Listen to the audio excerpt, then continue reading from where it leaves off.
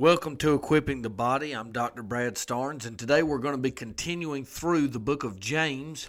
And last time we were beginning chapter 5, and we made it through verse 6 as we looked at James' warning against the wicked wealthy.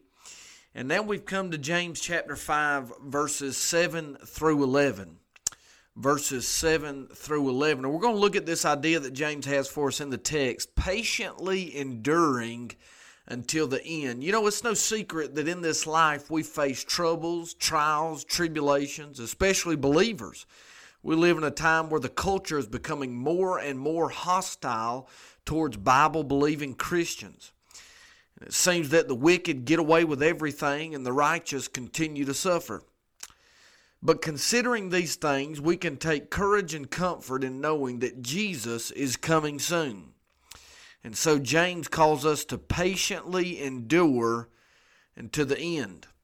And I hope as we consider this text that in our hearts we can sing the old chorus of the church, it's been worth every mile, it's been worth every trial, it's been worth every valley that we've crossed. It's been worth everything that we've faced in His dear name, and it will be worth it all when we see His face. Patiently enduring to the end. James chapter 5, verses 7 through 11.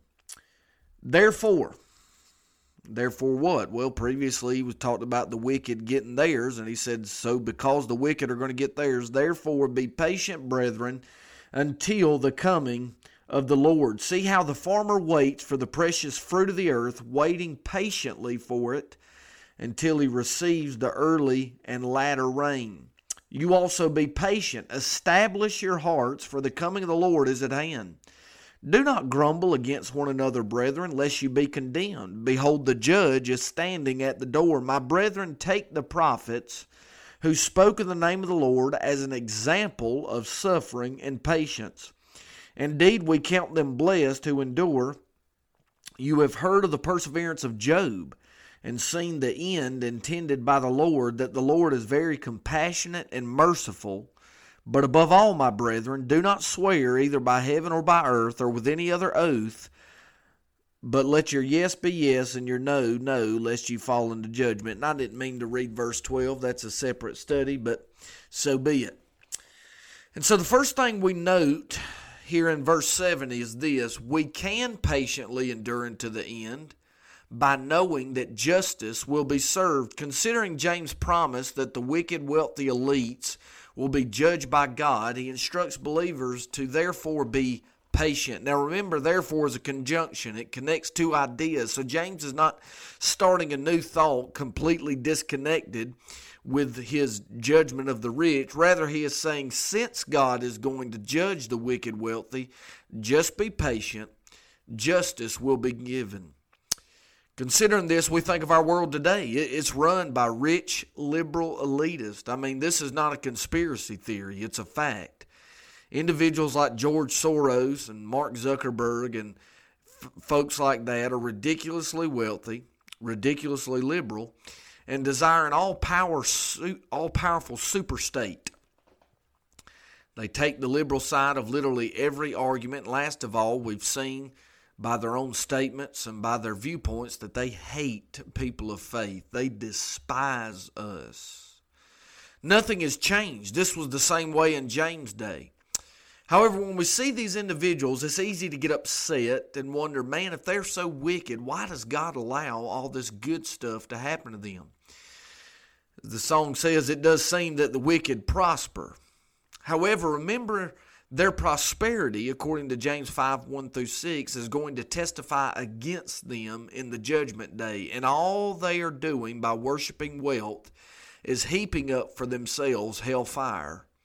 So the believer is to be patient and endure as he or she waits for the coming of the Lord. Why?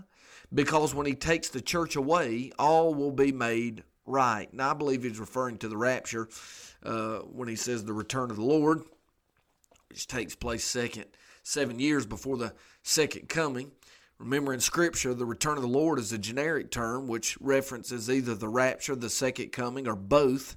For example, Paul describes the rapture in 1 Thessalonians 4 and uses the term coming of the Lord. Yet in Revelation, we see the coming of the Lord takes place after the marriage supper of the Lamb. So I don't think it's hard to put together when you consider this phrase is used in various ways. So we're fixing our eyes and hearts on that blessed hope that the church will rise. Now this helps us to understand this idea because James offers an illustration of a farmer. The farmer sows seed and waits patiently for the fruit to produce. It doesn't happen soon. It doesn't happen overnight. And he has to patiently endure the hardships of growing a crop. Now, you say, well, what's so hard about growing crops? Well, if you say that, then you've clearly never had a garden.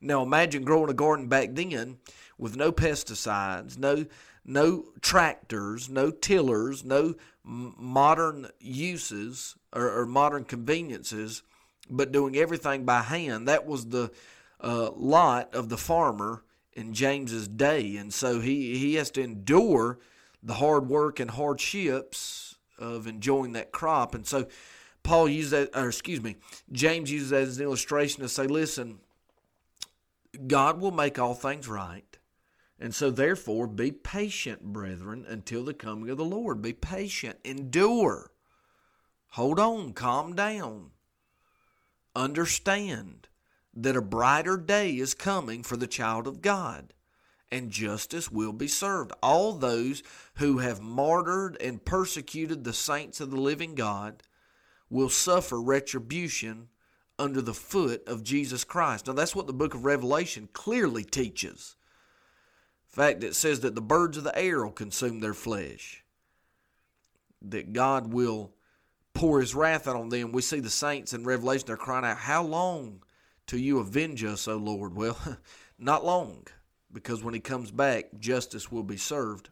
Now, that is the idea that allows us in some way to patiently endure by knowing that justice will be served, but also by this, by focusing on the facts of his return. We can patiently endure until the end by simply focusing on the facts of his return.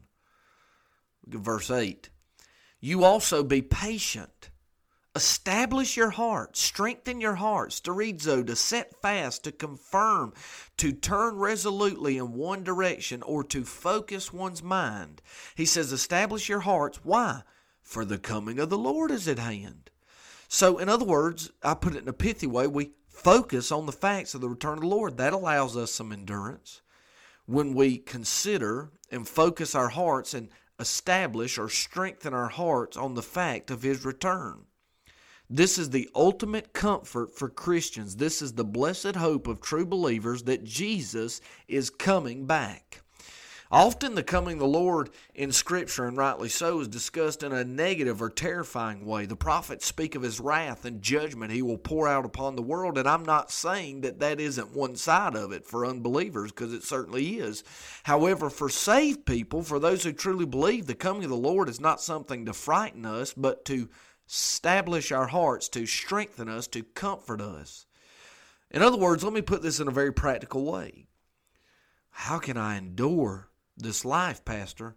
By reminding yourself that Jesus is coming again and strengthening your heart based on that fact. That's what verse 8 is saying. The coming of the Lord is to comfort us. Remember, as Jesus said, when you see these things begin to happen, look up and lift up your heads because your redemption draws near. So for us, the Lord coming back means redemption. It means rescue. It means relief, joy, peace, happiness. Now suppose you would ask, why is that? Well, because when you were born again, you were placed in the Son, and the Son was placed in you by the washing of your soul by his blood. You were redeemed. Now when God sees you, he sees the blood, so his wrath will pass over us. Paul said it this way, for God did not appoint us to wrath, but to obtain salvation from our Lord. Now, I know we are saved in Jesus by having our sins forgiven, but in Thessalonians, the passage I just quoted to you, 1 Thessalonians chapter 5, verse 9, part A, Paul is speaking of being saved from this very world, from the wrath to come at the Lord's return, because in the preceding verses he speaks of the day of the Lord. So we need, in order to patiently endure, in order to keep from going crazy in this crazy world, we need to focus on the facts of his return. Let me read the text to you again in verse 8. Be patient, establish your hearts, strengthen up, tighten up, toughen up. Why? For the coming of the Lord is at hand. That's why. How could that not strengthen our hearts? I mean, what's going to happen when the Lord returns for the child of God? Well, I can tell you the end of it. Revelation 21:4. God's going to take us to a place called heaven, and then John in Revelation 24 writes this, and God will wipe away every tear from their eyes. There shall be no more death, nor sorrow, no crying. There shall be no more pain, for the former things have passed away. All of this and more is wrapped up in this term, return of the Lord, and we must focus on those facts. Because if you focus on the world, you're going to go crazy. If you focus on the fact that the wicked get away with murder, literally, and the righteous are persecuted, then you're not going to be able to endure. You're not going to be able to take it. But James says, be patient, strengthen your heart, for the coming of the Lord is at hand. And when you focus on those facts, you'll be able to say it will be worth it all. Now, lastly, you say, well, Doc, you speak of facts, but how do you know? Well, I mean, people have said for years Jesus is coming back, but how do you know? Well, I've got his word on it. He himself said, and if I go to prepare a place for you, I will come again and receive you to myself, that where I am, there you may be also. John 14:3. So for all of this, all these benefits and blessings that are coming to us at the return of the Lord, those of us who are saved, then you could rightly say we can patiently endure until the end by focusing on the facts of his return. James 5:8. You know, sometimes in life it's easier to go through a challenging period when you have something to look forward to. In physical training, the athlete endures long and strenuous and often painful workouts. He or she pushes themselves to the limit, takes a beating, especially in the martial arts world, and they are looking forward to that victory which helps them endure the challenges to get there. They are keeping their eyes on the prize. Consider again the farmer James mentions. James was a good preacher. He gave good illustrations. The farmer, he has to endure the elements, the bugs, other animals, disease, drought. And yet he knows that after a while the rain will come and the harvest will produce. In this life, we are going to be persecuted, some more so than others. If we are true to follow Christ, we will face challenges from without the church on a daily basis, especially as the culture becomes more and more hostile towards biblical Christianity. Let us fix our eyes on Jesus and his promise to return, as well as his promises in all. This will make the journey easier. So not only can we patiently endure unto the end by focusing on the facts of his return and by knowing that justice will be served in verse 7, but in verse 9 through 11, we can patiently endure until the end by loving each other. Look at verse 9. James says, in the middle of all this, do not grumble against one another, brethren, lest you be condemned. Behold, the judge is standing at the door. Believers are already promised great difficulty and persecution as we wait for Jesus to come back. The last thing we need, James says, he said, you're already going to have to be patient and endure. The last thing we need is to be fighting each other. We've got enough problems. We don't need to become each other's problems. He says, do not grumble against one another. That word grumble means speak evil of, to grumble about each other or to grumble to each other. About each other. Generally, the point is this: we are to love each other and get along, because if we don't, we'll face the judgment of Jesus. We will have to answer to Jesus. How come y'all couldn't get along? I put y'all down there at such and such church, and y'all were supposed to work together, and the whole world was against you. Instead of getting on each other's side, you turned against each other. The pressure from without created fighting within. It's kind of like this. Imagine two siblings fighting over a toy, and the mama says, y'all better get along because daddy's on his way home. That's what James is saying. We've got enough problems. Y'all better straighten up because the judge is at the door. Jesus is coming, and he better find us serving each other and loving each other well. Listen, we have enough enemies. James already mentioned the wicked wealthy. We have the devil. We have our own flesh. We have the world. We have enough enemies. Jesus is coming soon. We don't need to waste our time grumbling about each other and fighting each other. What can I be candid? What a stupid waste of time. Now, he says mistreating each other with our words, grumbling. This coincides well with James' previous warnings about the danger of the tongue. He said the tongue can destroy like a wildfire. And overall, James is mentioning, previously in chapter 4, he's mentioning infighting in the church. Because in chapter 4, verse 1, he said, where do the wars and fights come from among you? You see, James realized, and remember, James is writing to a people that are heavily persecuted. And he realizes sometimes when there's so much pressure coming on you from the outside, you'll turn on each other. We see it in TV shows, right? You watch like some type of Survivor show, and they're trying to work together as a team, and things keep getting worse, and so they turn against each other. How dumb. I know I shouldn't use the word dumb while I'm but seriously, how dumb? We're on the same team. And Jesus is coming soon. And the world's already a mess. We don't need to turn on each other. We need to be fighting Satan and the world systems, not each other. The point is this, though. People are predisposed to disagree and to be in conflict because of our selfish and prideful nature. We must force this nature into submission before Christ by taking his example. He was humble and lowly of heart. He took on the form of a man humbly. When we do this, when we love each other and not grumble against each other, we have unity, and unity brings strength, and strength enables us to do what? To patiently endure until the end, which is the big picture of this passage.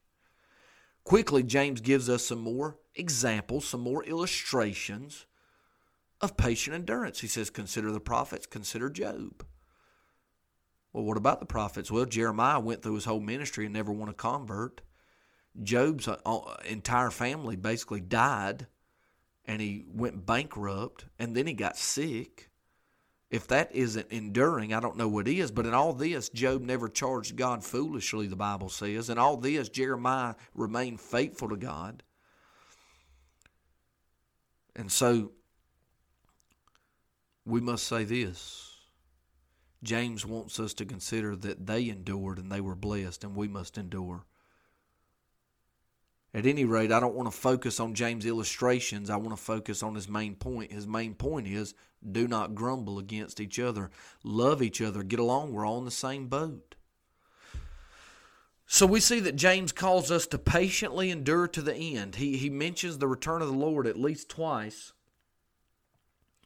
Well, you could say 3 times because the judge is standing at the door.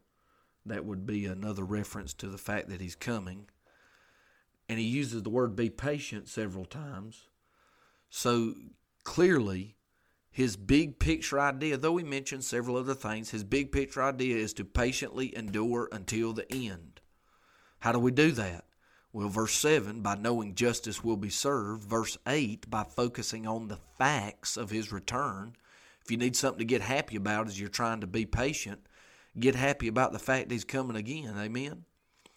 And finally, verses 9 through 11, we can endure patiently by loving each other instead of fighting each other, by comforting each other instead of arguing with each other. God did not call us to despair about how terrible the end times are going to be, but rather we are patiently to endure until the end, reminding ourselves, as Paul said elsewhere, comforting one another with these words. Justice will be served. Don't worry, they're going to get theirs. Focus on the fact that he's returning. That's your comfort. And let me stop here and say, turn off the TV and open the Bible, but that's a different sermon for a different day. And then lastly, we're already enduring hardships. Being harsh towards each other isn't going to help anything. Let us love one another, speak kindness and encouragement to each other, be of good cheer, patiently endure because Jesus is coming soon. We can patiently endure unto the end. James wrote to a persecuted people. We live in a country where we are still in the discrimination stage. Christians are being discriminated against, and I'm not going to go through and give you all the examples of that. If you don't see that by now, you're blind. But persecution always follows discrimination. Case in point, Hitler discriminated against the Jews by forcing them to identify themselves with the yellow star and treating them as second-class citizens, and then he moved from discrimination to persecution to outright extermination. And that's where we are in America. We went from it not being popular to be a Christian to everybody hating Christians to the government literally giving everybody free speech except Christians, and the only thing left is outright persecution. It wouldn't surprise me that if in my lifetime they were locking up Jesus followers left and right and throwing us in prison. Would not surprise me at all. How can we endure, Pastor? Well, by knowing justice will be served, James says, by focusing on the facts of his return, and by loving each other. God bless you. Keep studying the book of James.